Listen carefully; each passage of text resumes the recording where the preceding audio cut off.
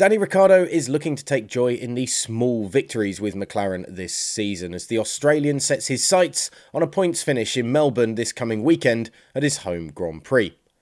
The start of this year has been a rough one for the popular Australian, who is yet to score a point in the opening two races of the season and was forced to retire in Saudi Arabia last time out.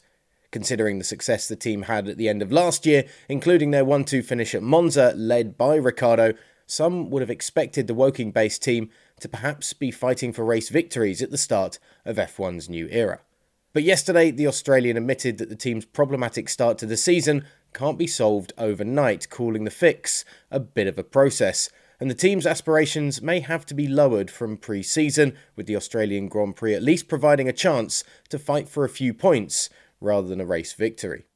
It's going to be flowing and fast again, especially with the changes they've made, said Ricciardo, talking about the new look Melbourne track. Perhaps that comes to us again, and maybe we can fight for points. I know that's not aiming very high, but that's really all we can aim for right now. Big updates are needed at McLaren, according to the driver, to get the team in a more competitive position, but Lando Norris's 7th place finish in Saudi Arabia will at least give McLaren belief that they can come away from Melbourne with something to cheer about. A quick one and good news coming out for Haas, as Mercedes team principal Toto Wolff has revealed that Formula One will adjust the cost cap for the team after Mick Schumacher's big shunt in Saudi Arabia. Now, Schumacher, of course, had the big off in qualifying for the Saudi Arabian Grand Prix, colliding into a concrete wall at over 150 miles per hour and suffering a 33G collision.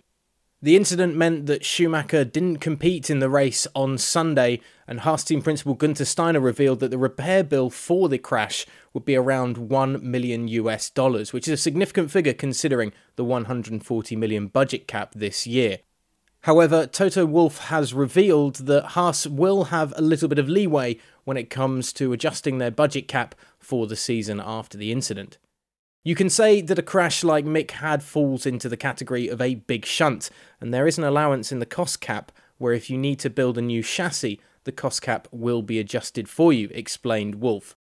This will be a big crumb of comfort for Günther Steiner and Haas, who of course want to be as competitive as they can this year after such frustration last year, not even scoring a point in 2021. Let's carry on talking about Las Vegas again here at GP Fans, with the recently announced new addition to the F1 calendar looking to make a big splash on the sport, with Nevada Governor Steve Sisolak predicting the US Street Circuit Grand Prix will become a flagship race of Formula One.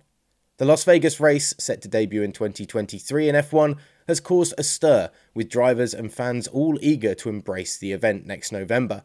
But it's also highlighted some of the older events on the F1 calendar, particularly the Monaco Grand Prix, which hasn't produced scintillating racing in the last few years. And with talk of perhaps the iconic event being changed or possibly dropped, Sisolak has high hopes that the race in Vegas can step in and become as synonymous with Formula One as any other race on the calendar.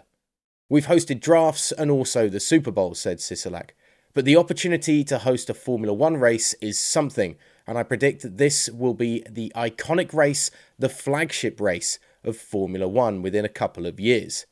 What happens in Las Vegas only happens in Las Vegas, and we are so looking forward to having this opportunity.